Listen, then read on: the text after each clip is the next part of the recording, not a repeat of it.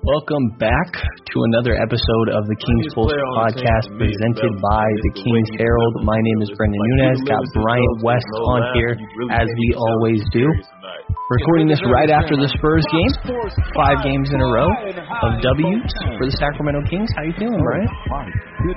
I'm feeling great. I'm doing great, buddy. The best I've ever felt. I think I've fully calmed down from the trade deadline. And, two very fun Kings victories in a row have me fully settled back into my season as them. I am. Good basketball.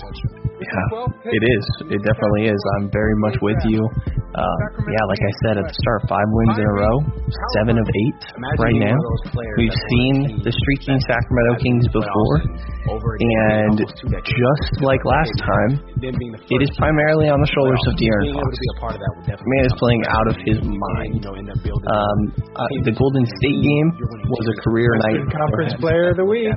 Western Conference Player of the Week, and extremely well deserved. And I'll get into the week stats in a second. But Golden State game, career high 44 points, 16 of 22 from the field, 9 of 10 from the free throw line. By the way, 7 3-point attempts, knocked down 3 of them. Extremely impressive. And then, the next game he goes up against Cleveland, and in that one drops 36. Perfect from the free throw line, only 4 attempts, 15 of 24 from the field. Even though he only knocked down 2 of his 8 attempts, love to see him throwing up 8 3-pointers in a game. I think I said 6 assists, one of them being that full court pass to Harrison Barnes. That was just phenomenal. I mean, that was, I think that I didn't watch the bogey one live against the Lakers. I watched it on a replay or a couple hours after it happened and knew that something happened. So I was already somewhat ready for it. So this might have been my favorite Kings game winner so far. I was watching the Bogey beats the Lakers live, so that meant a heck of a lot to me. I mean, just having a game winner against the Lakers itself in the context of basketball history makes that a better shot for me. Yeah. And I mean, beating the Cavaliers on a buzzer beater doesn't hold the same sway. But that all said, that was probably, as a basketball play, the most beautiful game winner I have seen from the Kings. Just the whole court on a dime, Barnes' smooth turnaround, smacking Colin Sexton afterwards. Yeah, who was just talking shit the play before. Yeah. The entire Kings bench just mobbing Harrison Barnes. For a guy that we spent the last 2 months trying to trade, I will say that it is the one great thing about keeping Harrison Barnes, beyond the fact that he's a pretty good basketball player, is that you can just tell how much this team fucking loves him. Yeah. He's such a key part of this team, and they were so happy to celebrate for him. Nothing more adorable in Tyrese Halliburton's rookie year than him sneaking up on Harrison Barnes and dumping water on him in the post-game interview. That was great. So a lot of good vibes out of that win. Definitely. It was a blast for sure. And then they play San Antonio tonight. Like I said, we're recording this right after that game. And this was one where the whole team, it really showed up in this one. Hield, Holmes, and Fox all topped 20 points. Harkless had 13. Terrence Davis had 14. 14 from Barnes. 15 and 10 from Halliburton. Also 12 boards from Holmes on top of the 23 points I mentioned earlier. This was a team performance. And this showed some of the new depth that was acquired, and it was felt in this game. Absolutely. Kings, just aside from a 6-minute stretch that spanned the third quarter to the fourth quarter where they kind of looked like the Kangs of old, it was an end-to-end competitive game and just a demolition by the end of it. I mean, this Kings team suddenly looked deep. I mean, Shezi Metu hit a 3-pointer. Terrence Davis, Mo Harkless. Yeah, that was cash. And Terrence Davis, Mo Harkless, DeLon Wright, all looking dang good on both ends of the court. It was amazing to see a Kings bench unit come out there and like actually have a whole bunch of winning moments back to back to back. It was great to see the Kings have so much depth. And I think you bury the lead here. Your buddy Robert Woodard comes in and has that crazy block in the final minute. I do think, I said this on Twitter, the one downside of these new additions coming in and immediately earning these minutes is that it's going to absolutely destroy any chance of Daquan Jeffries and Robert Woodard getting minutes. But when they play like this against I think the Spurs are 6th in the West right now, and they're one of the top 10 defensive teams in the league. Kings shot 56% from the floor against them and 50% from three-point land. I mean, That's just a massive offensive game against a team that had been pretty decently defensively minded. So this was one of the most fun games of the season. Just all good vibes coming out of this one too.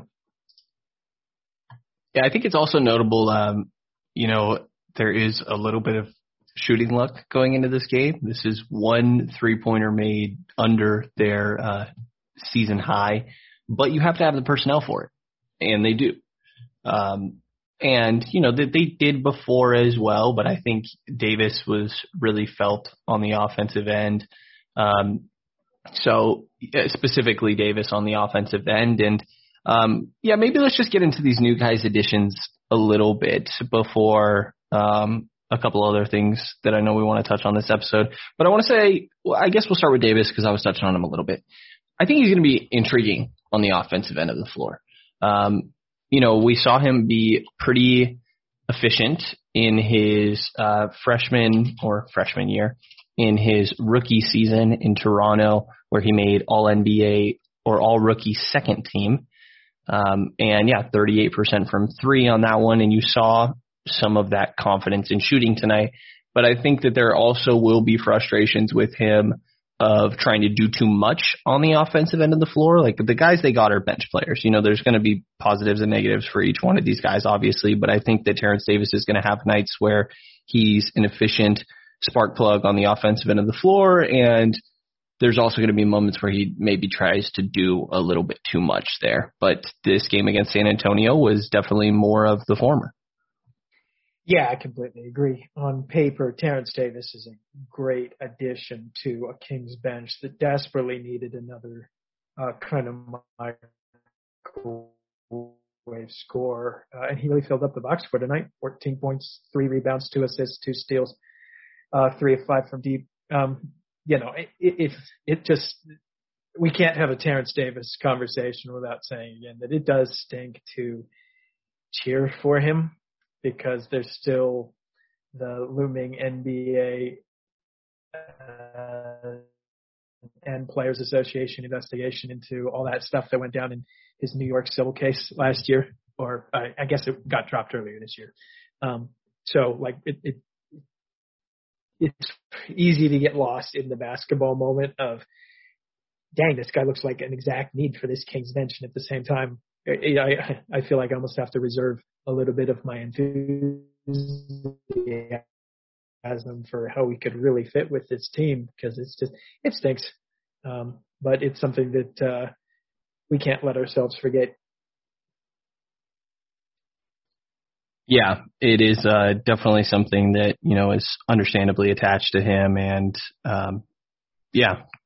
definitely not something that's going to be dropped or anything like that. With only so much information on it, it's a little difficult to comment on it to a certain extent. But on the basketball floor, potentially impactful player there as a bench piece. And to move on to DeLon Wright, I think it's just so clear that Wright is a massive defensive upgrade over Corey Joseph. Absolutely. And a lot of that has to do with Joseph being pretty incompetent on defense at this point, but Wright is genuinely a good defender who is like a playmaker on that end of the floor and a little bit of a chaos creator. Yeah, absolutely. He was great tonight. I mean, you look up at the box score, he's only got 2 points from 2 free throws. He shot 0 of 2 from the field, but he had 5 assists, 4 rebounds, a steal, and what I thought was just some heck an amazing defense for a Kings bench that really has struggled with guard defense aside from Tyrese Halliburton. So that is a complete welcome sight.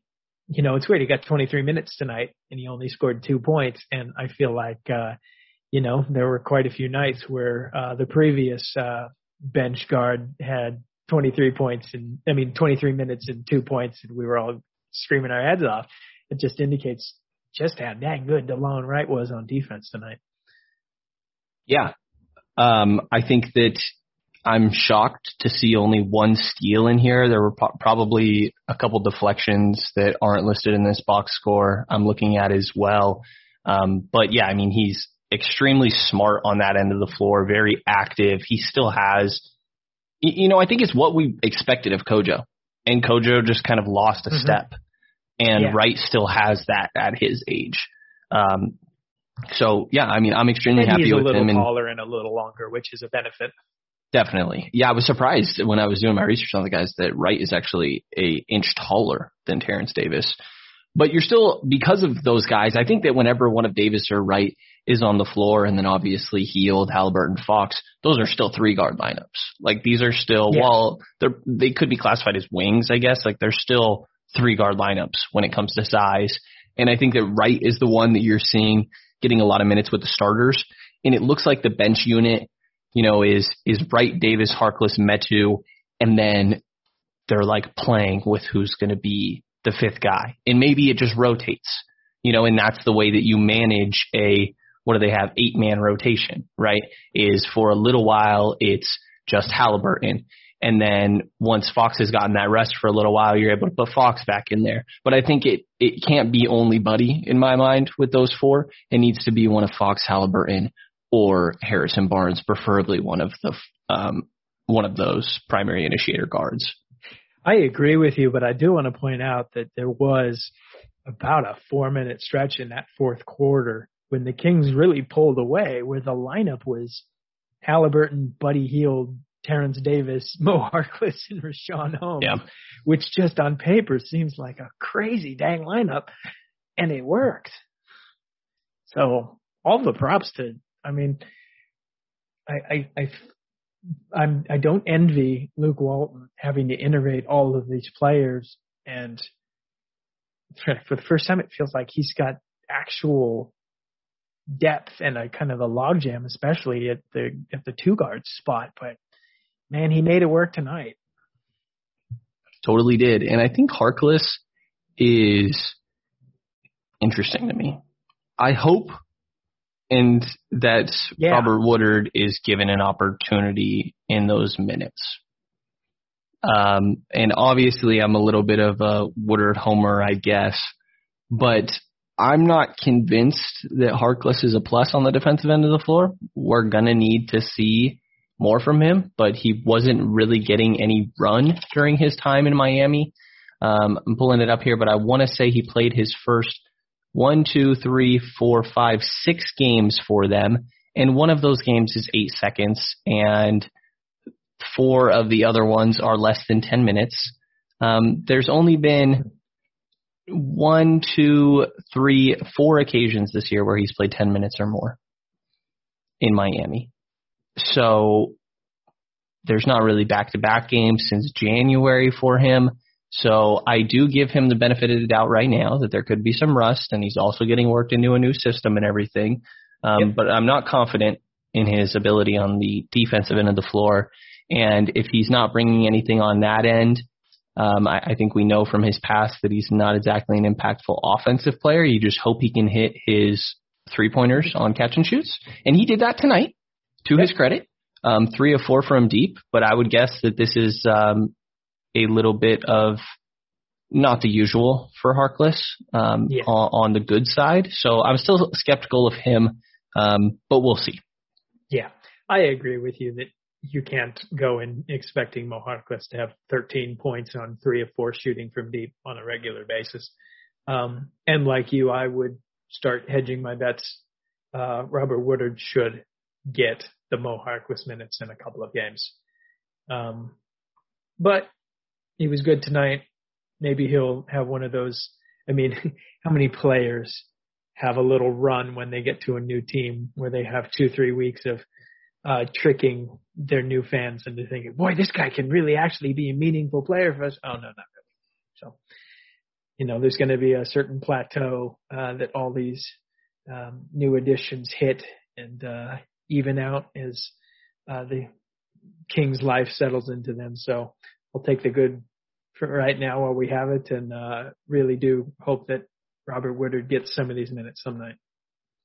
Yeah, and I think it was someone on Twitter quote tweeted when I had mentioned, I really hope Harkless doesn't take Woodard's minutes, and said, well, counterpoint, hopefully Harkless isn't beating out Woodard in practice, which I thought was a really good point, and then put a little more thought into it. I'm like, well, these guys aren't really practicing this year. Yeah. With how weird the whole COVID season has been. So yeah, should be interesting, and hopefully Woodard is given some opportunity, because I can't tell you enough. If Woodard was in those Harkless minutes, I would think I would really enjoy most of the lineups, actually, which is weird to say for what has been this year of Sacramento basketball. Yeah, I honestly enjoyed every lineup that I saw on the court today. I can't really speak to the Cavaliers game. I only caught the last 5 minutes, but today everybody was competitive. Everybody was fiery. Everybody went out there and wanted this win from the get-go. And, honestly, that's a massive improvement from a Kings bench of a couple weeks ago. So I hate to ask this question, but I feel like we have to. How much of it has to do with Bagley not being on the floor? It's kind of funny how much I didn't think about Bagley in the last 48 hours.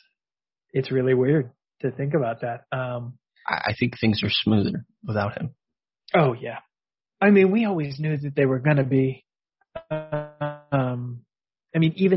Even at our most optimistic for Bagley, we always knew, and I've said this since before he was drafted, Marvin Bagley is a complex player on both ends of the court who you really have to both structure and on a game-to-game basis set your team up to work with.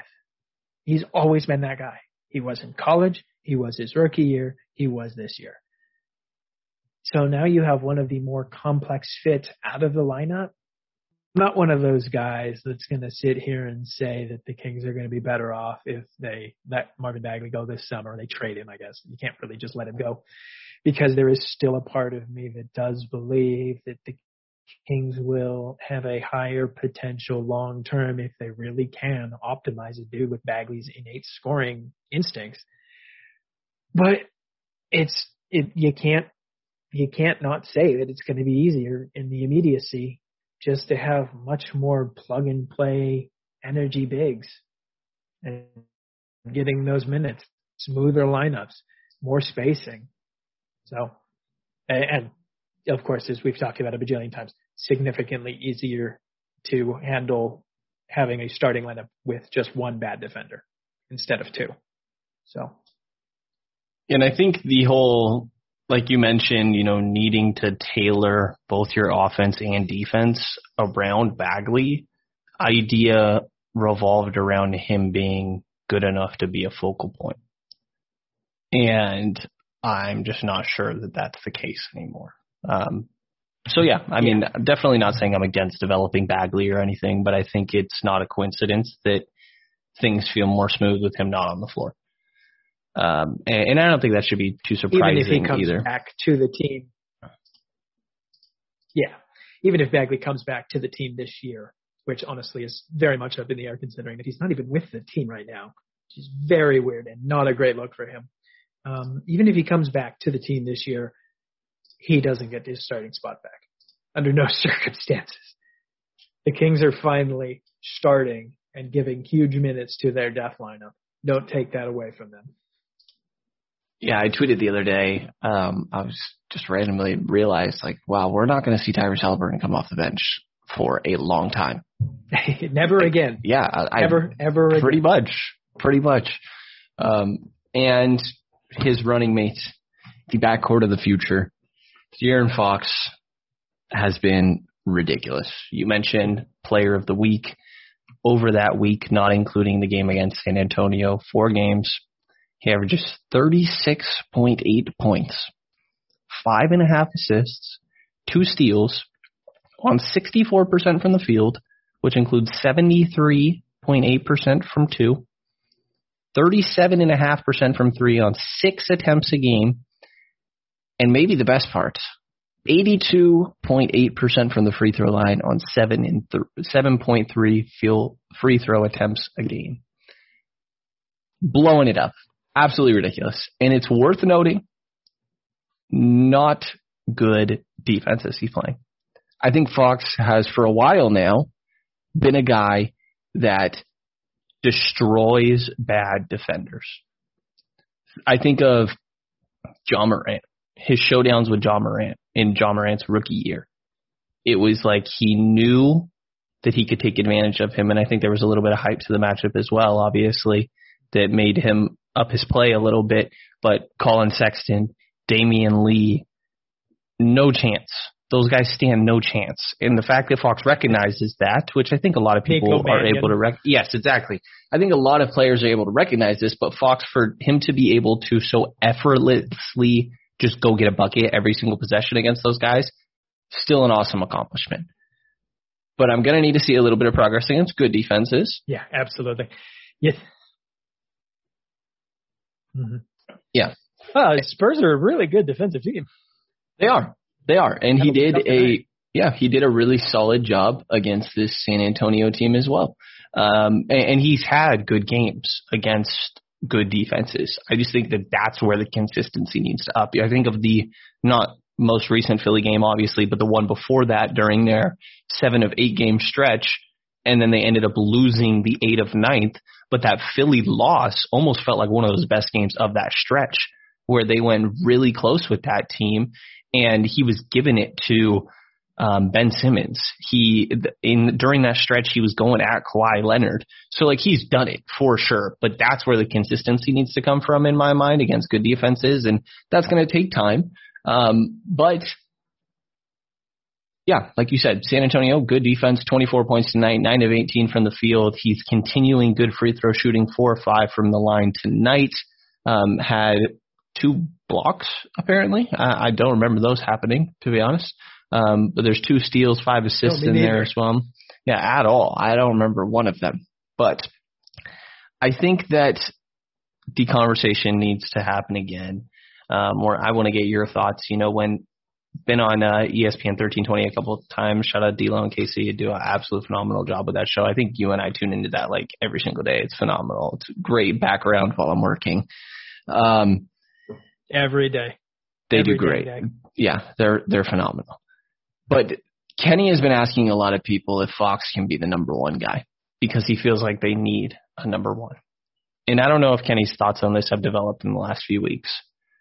But to me, I feel really confident saying Fox can be a number 1 guy on a conference championship caliber team. You need good complementary pieces, but I think that he can be the number 1 guy on an offense. Are you there with that? I completely agree. Okay. I completely agree with you. I think it's really dang obvious that Sacramento's problem isn't that they lack a top scoring option. That's De'Aaron Fox. The problem with Sacramento has just been a complete lack of real depth in strong NBA talent. And when you don't have strong NBA depth around you, you have to be some kind of generational offensive talent to really drag a bad team to success on a nightly basis. And I feel like how bad the Kings, or okay, not just bad, but inconsistent the Kings have been, have really hidden how dang amazing De'Aaron Fox has been all year. The growth in Fox this year is the single most awesome thing that could have happened to the Kings. And there is no doubt in my mind that once this team adds another forward, adds another big man, gets another couple of depth pieces, maybe trades a couple of existing guys to get one more, a third, I don't want to say starish player, but, to get a three-headed monster of De'Aaron Fox, Tyrese Halliburton, and blank. There's no doubt in my mind that De'Aaron Fox can be a guy who leads this team in scoring and makes them a very, very good team in the Western Conference. No doubt in my mind. And just to loop back to a conversation you and I were having 2 months ago, you think De'Aaron Fox likes playing in the starting lineup with Tyrese Halliburton? Absolutely. I think every player loves playing with Tyrese Halliburton. Yeah, but De'Aaron Fox especially. Like, there was one play tonight where Tyrese Halliburton's bringing the ball up the court. And De'Aaron Fox just whipped around the court, went from one end to the other, found himself semi-open for a corner three. And I'm just thinking, like, okay, that's why De'Aaron Fox will want to play with another ball handler. Yeah. And it just reminded me of all of those people who, once it became clear that Tyrese Halliburton was going to be a dang good player, were like, okay, it's time to trade De'Aaron Fox now. Yeah, it was a little premature. Shake any of them and be like, yeah, he's averaging, what did you say was 36 points in Tyrese Halliburton entered the starting lineup? Yeah, 36 and 5 on stupid splits. Yeah. The future is now. I could not love this backcourt for the next decade any more than I do. Yeah. And so I want to revisit the deadline because I think that, I recorded one thing a couple of days ago before the San Antonio game, and sadly the audio sort of got lost before it made it to the podcast feeds. But it was kind of reevaluating the Monte McNair's first trade deadline. And I think we were very disappointed, or I'll say I was, and I think it's clear that Tim was as well, very disappointed that there was no big move made. And I think, at least for myself, a lot of it had to do with just excitement and anticipation of a big changeup. And for that not happening was pretty disappointing. And, once I got a little bit more time to think about it, I realized that I probably sounded a bit too negative on that pod. And there is, I think 2 key factors in this. One, obviously the home situation. But I think, I like to think that McNair understands what Holmes' market is, that they've had that conversation of the 4-year, 45 bird rights. And, maybe, and this is me giving benefit of the doubt, to be on the optimistic end of it this time, maybe they've already had a somewhat verbal agreement there. And that's not to say a team can't come in and blow that offer out the water.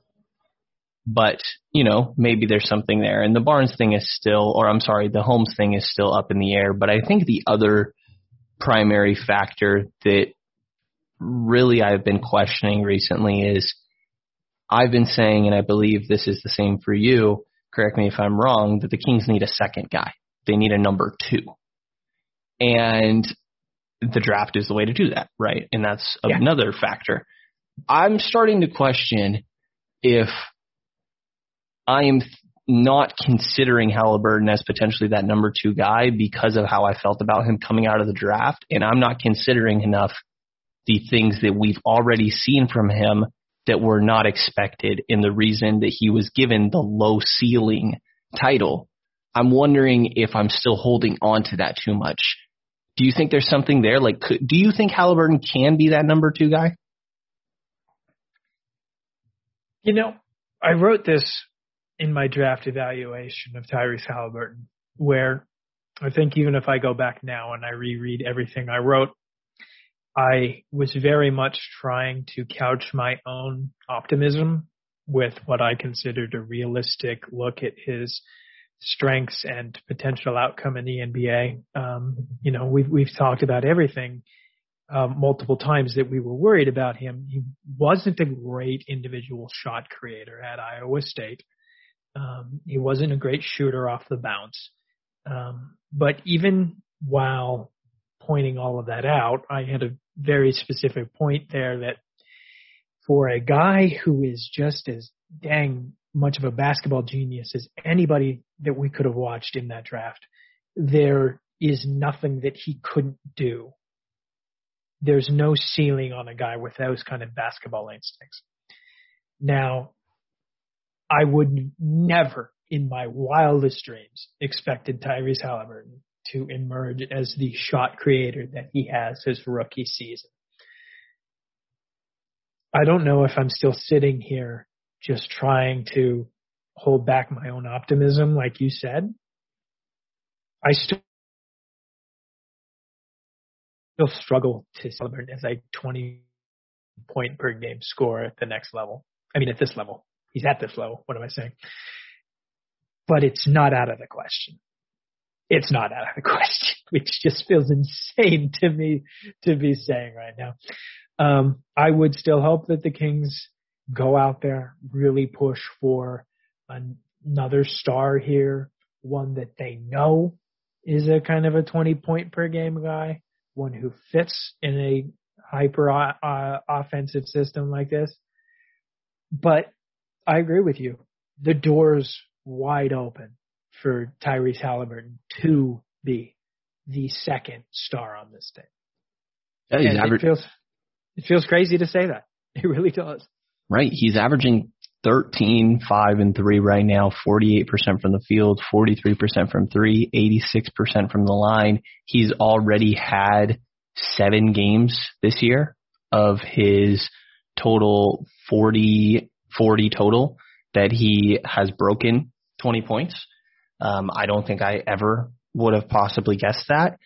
And I think the main thing, like you said, I mean, obviously, something that is going to place a ceiling or be factored into a ceiling is this lack of athleticism, right? But like you said, otherworldly basketball IQ is going to more than make up for it. And the off the dribble shooting is just clearly like what does it for me. To me, it was like, I don't see how he ever creates for himself.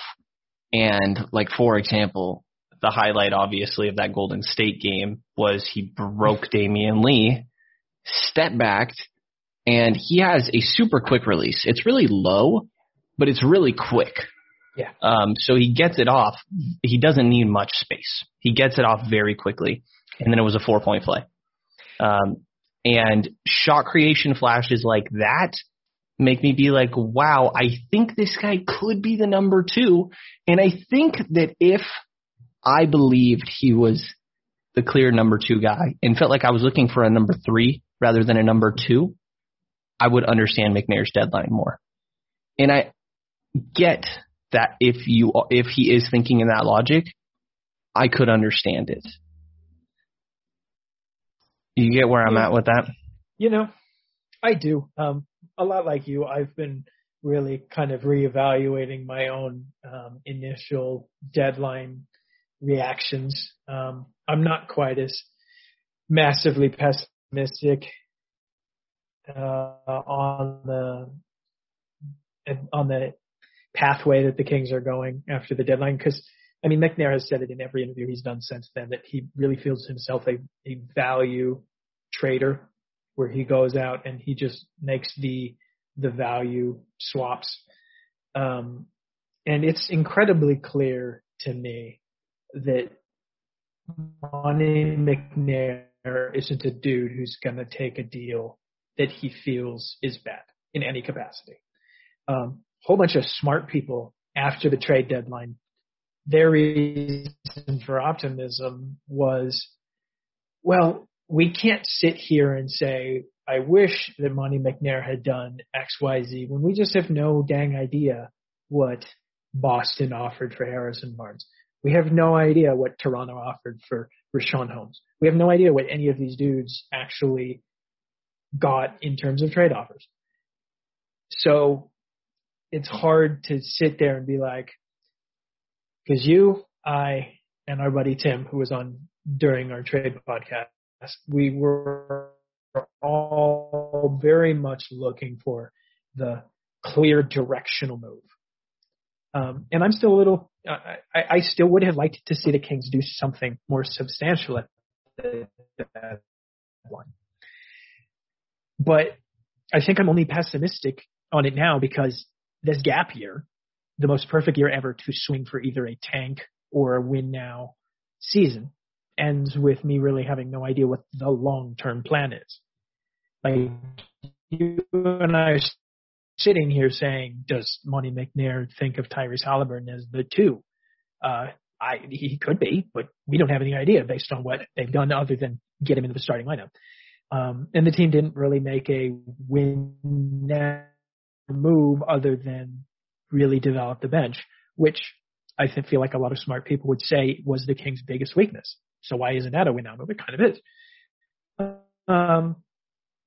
So in the absence of knowing exactly what moves he turned down, I can understand why some people are willing to be more optimistic about this deadline.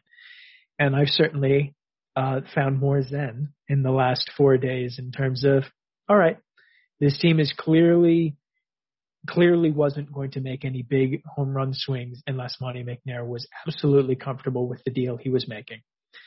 He's really gambling on an improved bench, adding 3 more NBA level players to replace the youngsters, developing guys, and jettisoning Corey Joseph. He was really gambling on that being a substantial move forward to a team that wants to compete for a play-in spot. And we can argue all day long if that's really the right move moving forward. But I'm not going to hold it back on any Kings fan that just wants to enjoy some dang basketball. And tonight was the perfect example of a more competitive, deep Kings team winning a game that they needed to win if they want to pretend they're a playoff team. So I'm here for the ride now. It is what it is. Half game out of that 10 seed. Half game out of the 10 seed, which is crazy. Insane to think about. Yeah. And I'll say my kind of final thoughts or updated thoughts, I guess, on the deadline. You know, the risk is losing homes for nothing and you don't have the money to pay for them, right? Yeah, absolutely. But again, you know, maybe there's an understanding of the market that obviously we just don't have that sort of ability to gauge as McNair and, you know, if he's communicating with Holmes and his agent and such are able to have potentially at this point. But I think, you know, if in a vacuum, which I understand that isn't how NBA teams should operate, but I think that we've been shown that McNair is a smart guy, right? And yep, each one of these moves, Cavangeli even, you made $2 million for nothing, you know, for a TPE that was going to expire the day after. Corey Joseph and 2 second-round picks, the Lakers second-round pick, which I think is 55th right now, whatever, right? That pick, in my mind, honestly didn't matter. They had 3 second-round picks this year. And a 2024 second-rounder. I think that's like a very clear, good move. And I don't think anybody was arguing against that. But, you know, I think that next season, going into this offseason, they were going to be in a position where they needed to look for a backup point guard. And they weren't going to have much money to work with. And now they have that guy. And they may even, you know, be able to keep DeLon right after that. So they were going to need a backup point guard. And now they've solved that. The Bjelica move, I think that the idea the whole time was like, I just don't want to lose Bjelica for nothing. And they got something. You know, I think there's a real good chance that Bjelica could have just gotten bought out. And, yeah, maybe Chris Silva ends up being something I'm whatever about Mo Harkless, but potential, you know, locker room guy and fill some minutes as we're kind of seeing. But I think not losing Bjelica for nothing is a positive. And then I think that if you're looking at the Memphis 2021 pick, which was the only thing traded for Terrence Davis and is currently sitting at the 47th pick, I think Terrence Davis as a player being the 47th overall pick is a phenomenal outcome. Yeah, absolutely. Especially for a Kings bench that really, really needed his kind of scoring punch. Yeah, and only in his second year. He showcased tonight exactly why they needed him. Exactly. So, yeah, I mean, I feel I'm still, the home situation this offseason is going to say a lot about how this deadline really went over. But if they are able to retain Holmes, I mean, it's hard to not say that McNair did a good job with working on the margins. And like you said, and because McNair has said it a bunch himself, is going for value moves and taking advantage of situations where other teams are maybe a little desperate. Like I get the impression that Terrence Davis, and they did it with Matt Thomas as well in Toronto, was clearing spaces to be able to take a 4-for-1 deal that I think Toronto probably thought was going to happen and then ended up falling through for Kyle Lowry. That's what I'm talking about there. DeLon Wright was clearly on the trade block and available for a very low price with the situation that Detroit's in right now. So for them to get anything in return and only ship out second rounders, I think that McNair is showing he's going to do a good job of working on the margins, or at least, potential to. I mean, I think it's an upgrade over. Like, I don't think you would have seen Vlade do these types of marginal value moves. No, I completely agree. So I think last thing we'll touch on here is, boy, this Kings schedule is going to be a little tough the next week and a half. They got to face these same Spurs again on Wednesday in San Antonio. We'll see if the Spurs are any more ready than they were tonight. Then the Kings got an absolutely wicked back-to-back home series against the Lakers and the Bucks. So shouldn't the Lakers not have Braun and AD, though? Oh, I keep forgetting that the Lakers aren't the Lakers right now. I think the Lakers kind of suck right now. No, it's funny. It's so easy to immediately stop watching Laker games as soon as LeBron and Davis aren't on there that I forgot that LeBron was still injured. All right, well, maybe that one's not going to be hard. I will never not celebrate a victory over the Lakers. Minnesota and Detroit next week ain't too bad, but then at Utah, at New Orleans, there's a bunch of games on this schedule that the Sacramento Kings need to win if they really want to prove themselves not just a contender for that play-in tournament, but an actual contender to win the play-in tournament and get a playoff seed. So we'll see who the real Kings are over the next couple of weeks.